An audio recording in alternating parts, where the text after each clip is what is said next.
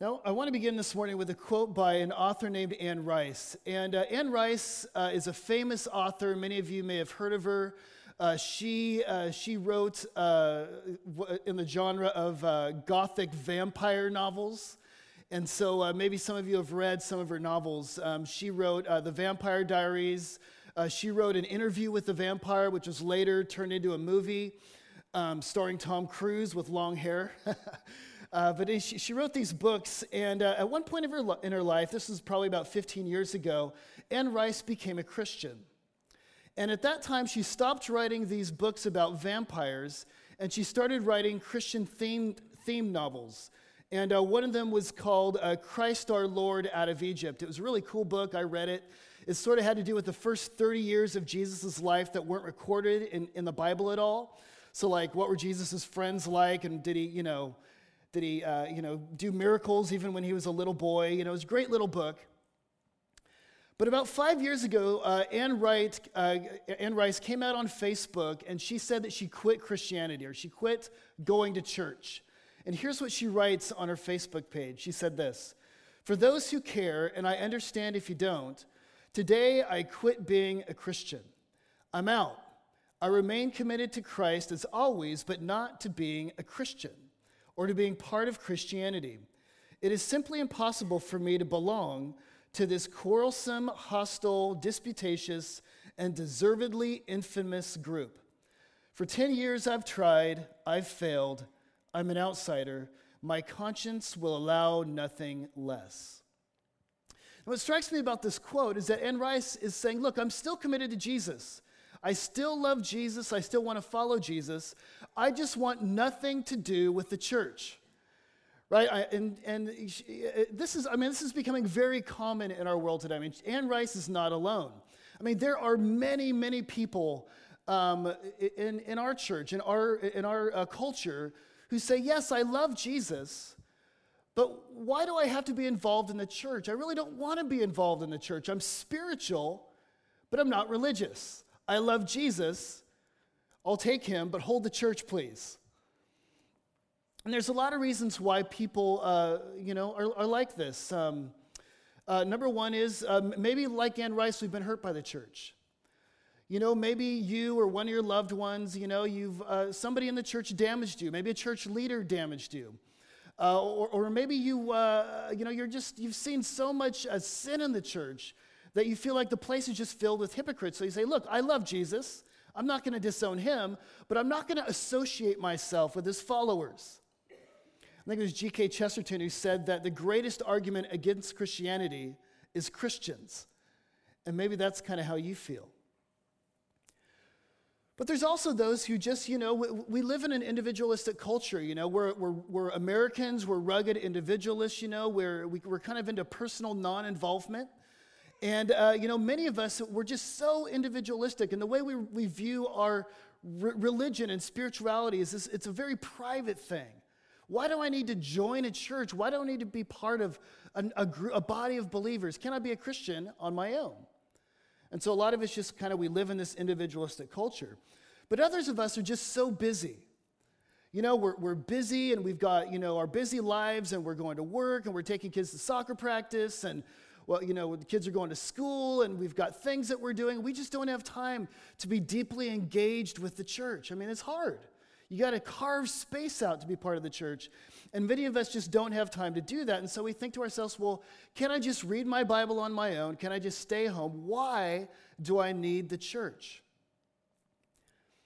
And so many of us, although like Anne Rice, we're still grabbing onto Jesus, we're beginning to disengage with the body of believers. We're disengaging with the church. Why do I need to be involved with the church? Well, this morning, what I want to do is answer the question, what is at stake when we disengage? What is at stake when we say, you know what, I quit. I give up. I'm throwing in the towel. I don't want to be a part of this thing. What is at stake when we don't get involved in a small group and community in the church? What's at stake when we're not using our gifts in the church? What is at stake? And the answer is God's mission, God's work in the world is at stake. You see, God is doing a work in the world. God is furthering his kingdom in the world. He's building his kingdom. And in order for God to do that, he needs all of us to be involved. It takes a village. It takes all of us working together to further God's work. And so it matters that we stay engaged. And the way I want to do this is by looking at Nehemiah 2. I want to look at Nehemiah because Nehemiah, he's doing God's work. He's building the temple. He's engaged in sort of this rebuilding project. And today in chapter 2, Nehemiah realizes that he can't do this alone. He begins on his own. He gets this burden and this vision. He wants to build, the temple. And today in this chapter, he realizes, I can't do this alone. If we're going to be successful, if we're going to finish the work, we've got to do it together. This is what Nehemiah learns, that building the temple takes a village. And so what I'm going to do this morning is just go verse by verse through chapter 2. And I'm going to make some comments, and I'm going to pull out, and we're going to see how God needs all of us working together to build his kingdom. And so just a little background here before we get into it. You remember Nehemiah was written during the period of exile, the Jewish exile. And 586 BC, the Babylonians came and they sieged the city of Jerusalem, and they burned the palaces, and they broke down the walls, and they left the city in ruins. And they carted God's people off to Babylon to be servants and slaves, 800 miles in chains in another country to be servants and slaves. And there they lived in Babylon until the Persians came in and took over. And then King Cyrus gave the order for the Jews to go back and rebuild their temple. And so Zerubbabel in 539 went back to Jerusalem and began to rebuild. But the building wasn't going well. And the walls still laid in ruins. And Nehemiah learns about this, and he's burdened by it, and he realizes that something needs to be done. He's got to go back and rebuild the walls. And that's where we pick up chapter 2. He's sad, he's burdened, he wants to go back, and he's in the presence of the king. You remember he was the king's cupbearer. And we'll just begin here, 2 verse 1. In the month of Nisan, which again is right after the month of Toyota, thought I'd milk it for just one more week. In the 20th year of King Artaxerxes, when wine was before him, I took up the wine and gave it to the king. No, I had not been sad in his presence, and the king said to me, "Why is your face sad, seeing you are not sick? This is nothing but the sadness of the heart." Then I was very much afraid, and I said to the king, "Let the king live forever. Why should my face not be sad, when the city, the place of my father's graves, lies in ruins, and its gates have been destroyed by fire?" We'll stop there. And so he's the cupbearer to the king. He's in the king's presence, and the king notices that he's sad. He says, "Nehemiah, why are you sad?" And Nehemiah says, "Well, how can't I be sad? My city, my home,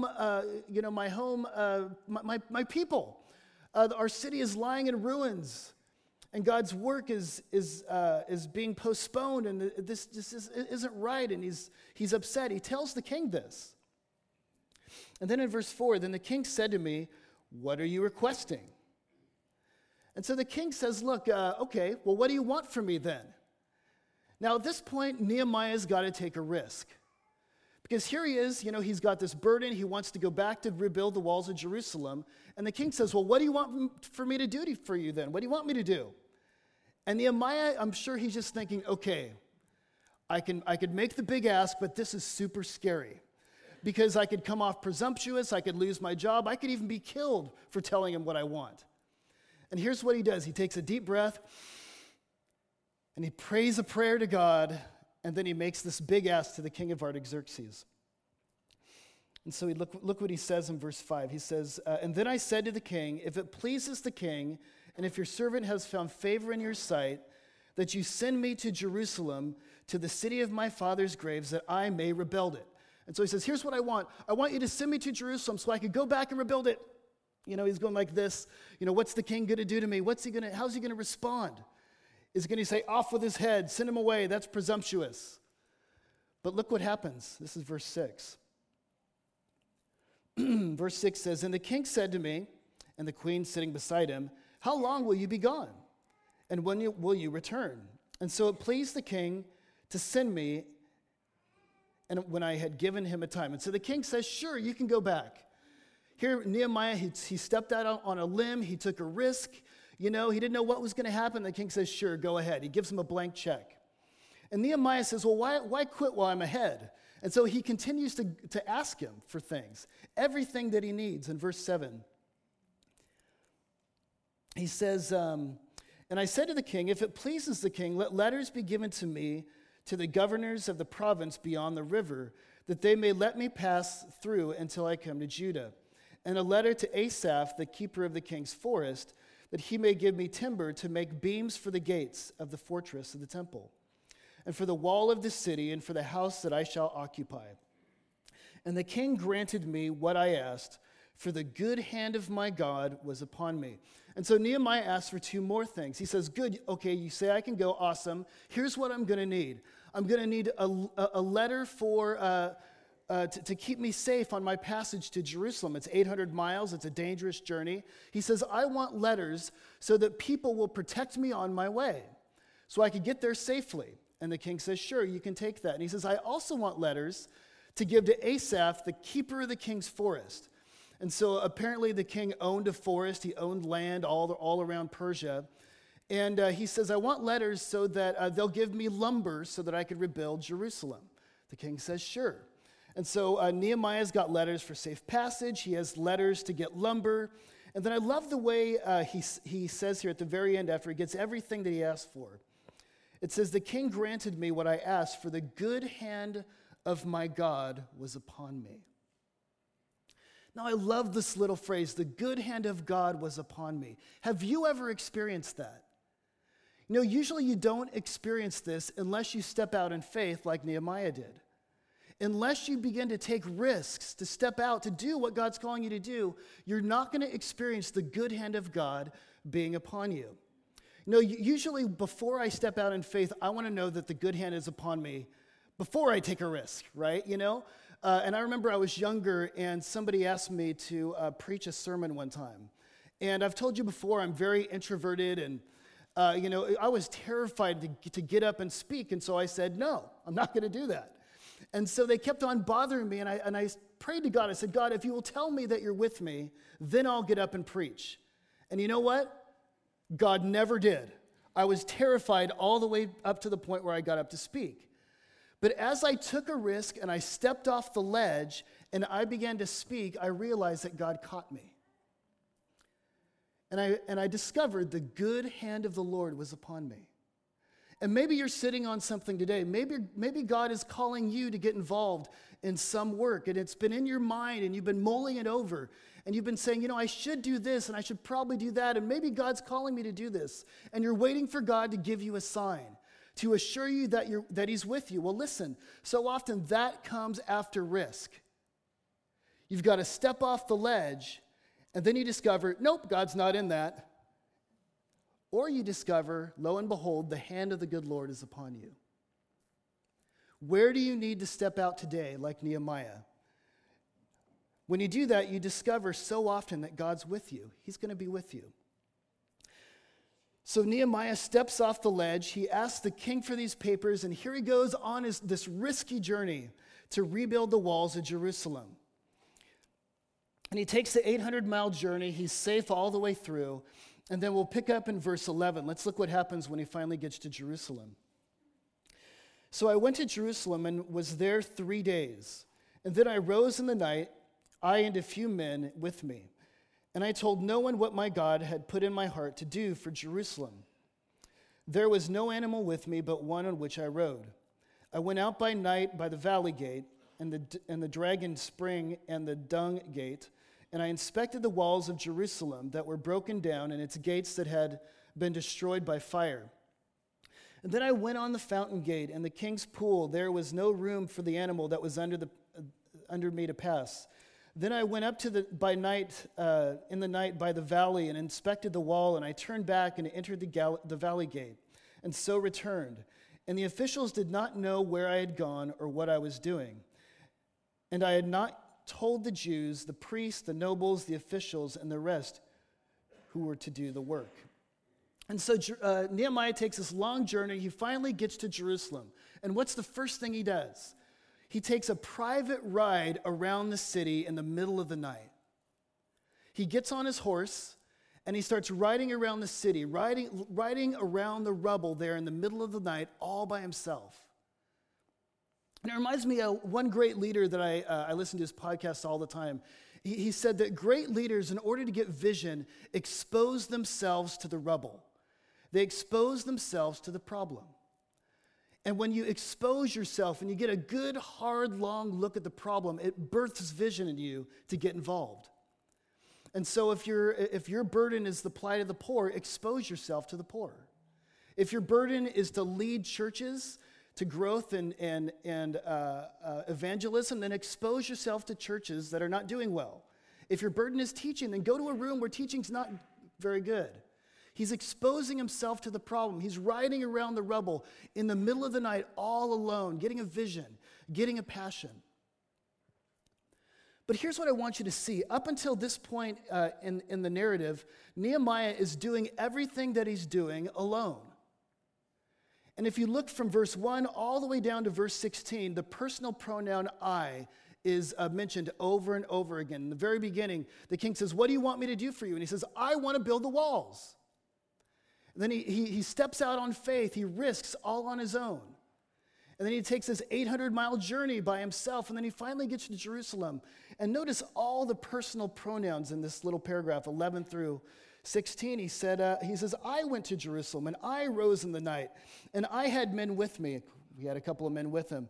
"And I told no one what I was going to do." Personal pronouns everywhere. But this is a turning point in the story, because after this ride around Jerusalem at night, the personal pronouns turn to we. It's Nehemiah doing this thing all by himself, but after this lonely ride, in the morning he wakes up, he goes to all the people and he says, "Let us build, we need to do this." It's almost as if Nehemiah there in the dark, as he's riding around Jerusalem and he's looking at all the rubble, he realizes, I can't do this by myself. If this is ever going to be completed, this is not a work I can do on my own. And so let's look at verse 17. He says, he said to all the people the next morning, "You see the trouble we are in, how Jerusalem lies in ruins and its gates burned with fire. Come, let us build the wall of Jerusalem, that we may no longer suffer derision." And I told them of the hand of my God that was upon me for good, and also of the words of the king who had spoken to me. And they said, "Let us rise up and build." So they strengthened their hands for the work. But when Sanballat the Hanarite and Tobiah the Ammonite, servant of Geshem of Arab, heard of it, they jeered at us and despised us and said, "What is this thing that you're doing? Are you rebelling against the king?" And then I replied to them, "The God of heaven will make us prosper, and we, his servants, will rise and build, but you have no portion or right in this claim in Jerusalem." And so Nehemiah, who began in isolation, is now with all of God's people who are together working to build Jerusalem as a collective. This becomes a collaborative effort. And all of chapter 3, I'm not going to read it, but all of chapter 3 shows that there are people working next to each other. This person is working next to this person, and that person is working next to that person. And I won't read the chapter because it would totally bore you more than you are now. But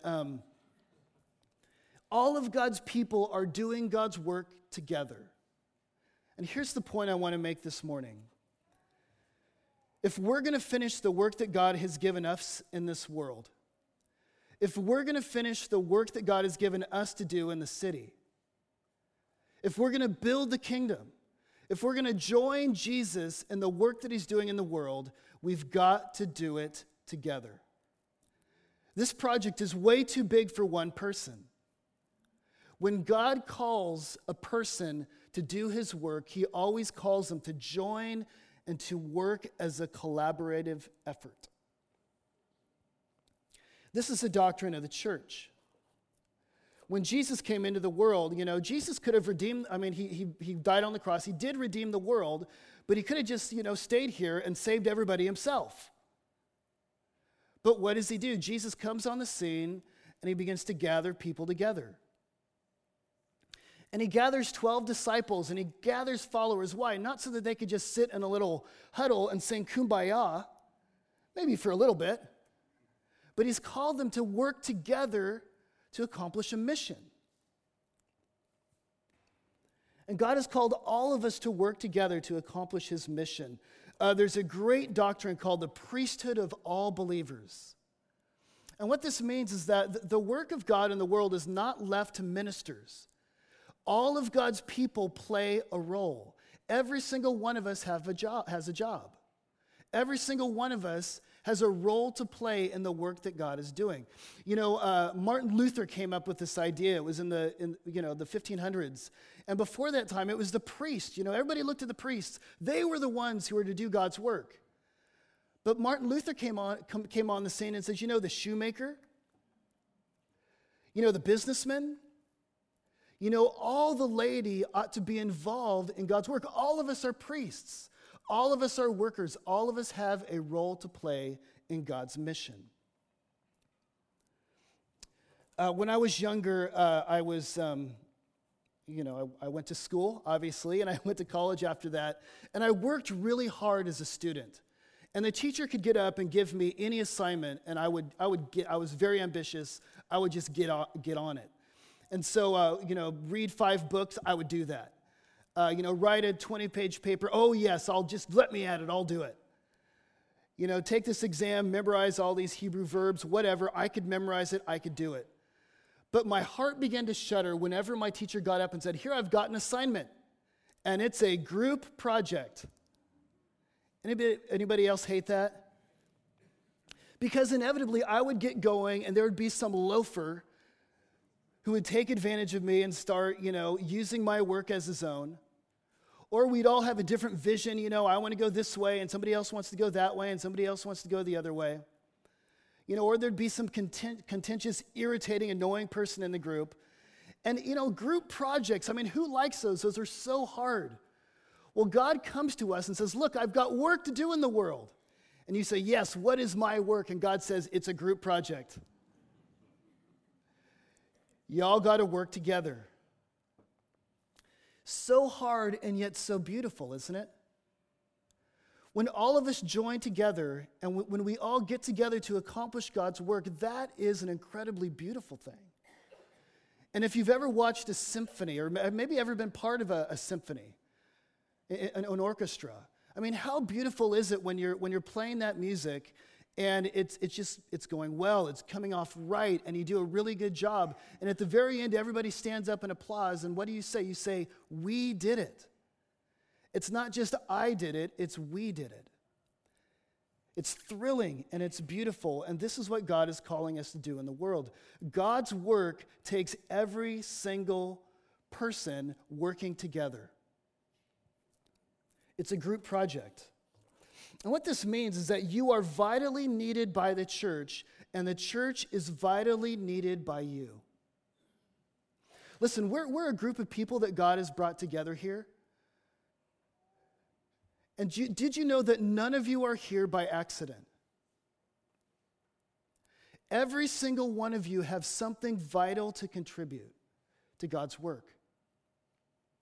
And if you don't do what only you can do, all of us miss out, and the work and God's work in the world is hindered. You are vitally needed by the church, and the church is vitally needed by you. There are certain hands that only you can hold. There are certain wounds that only you can mend. There is certain work that only you can do. Because you bring gifts and you are absolutely unique. And every single one of us have a vital role to play. In the New Testament, there's a guy named Paul, the Apostle Paul.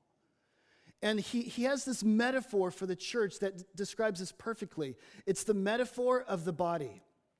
Let me read it to you. He says, this is in a book called 1 Corinthians. It's a letter that he wrote. But he says, for just as the body is one and has many members, and all the members of the body, though many, are one body, so it is with Christ. For in one Spirit we were all baptized into one body, Jews or Greeks, slaves or free, and all were made to drink of one Spirit. For the body does not consist of one member but many.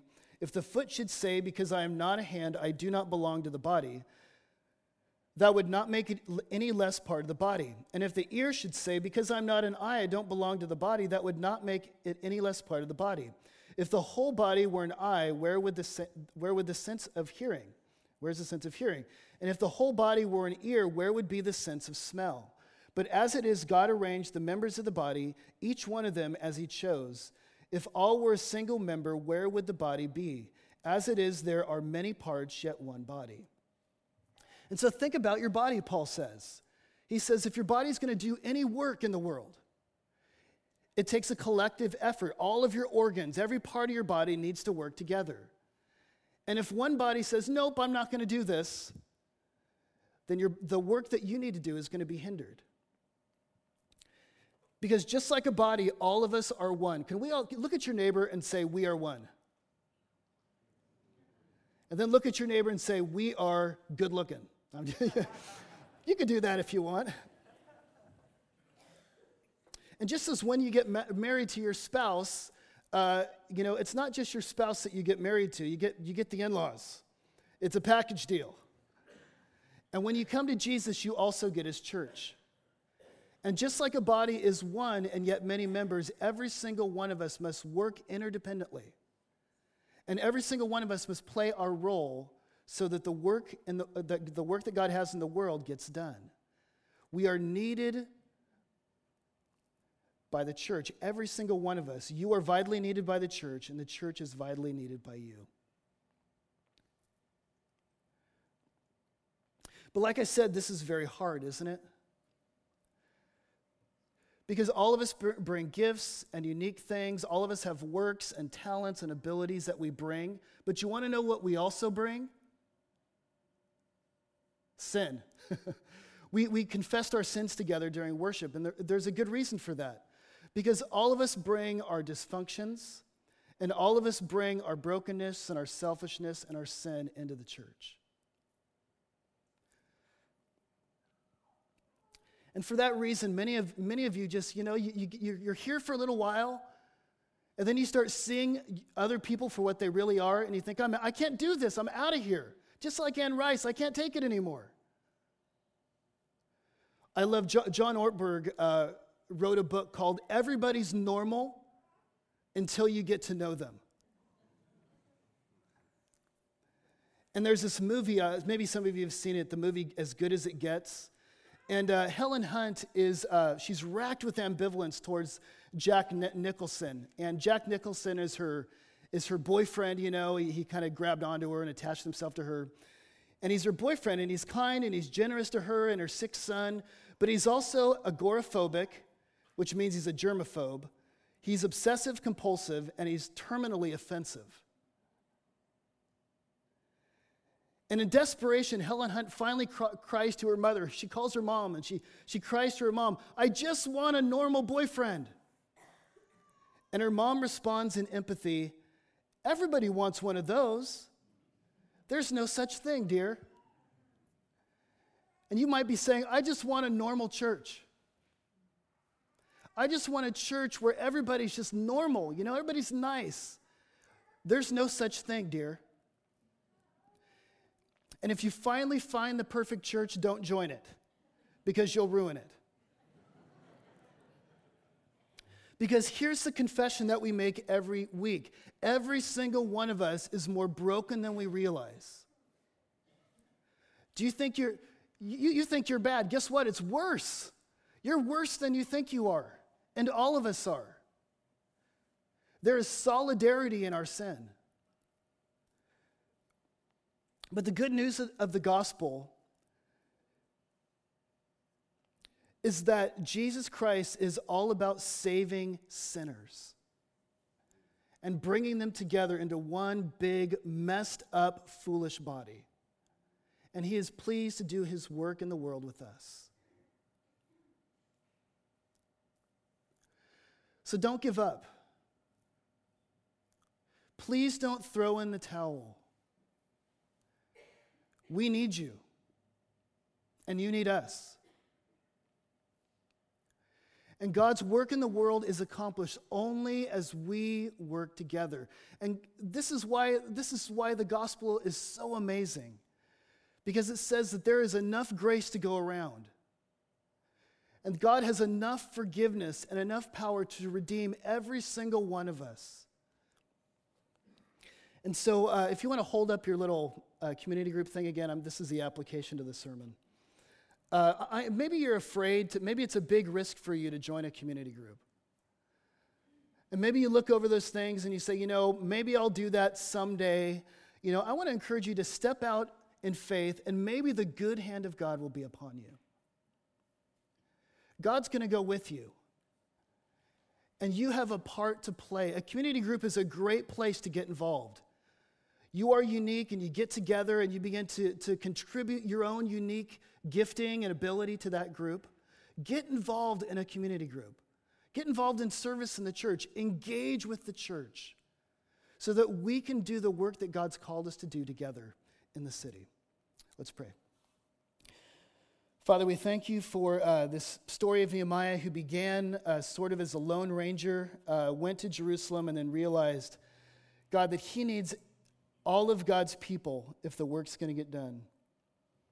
And we pray, God, as we learn this morning about the priesthood of all believers, about the fact that the church is a group of people that you join together to do work in tandem and interdependently. God, give us grace for one another. Give us grace for ourselves. And Lord, I pray that you would use us for your glory as we take little steps of faith to get involved. We pray all these things in Jesus' name. Amen. So this morning we're going to take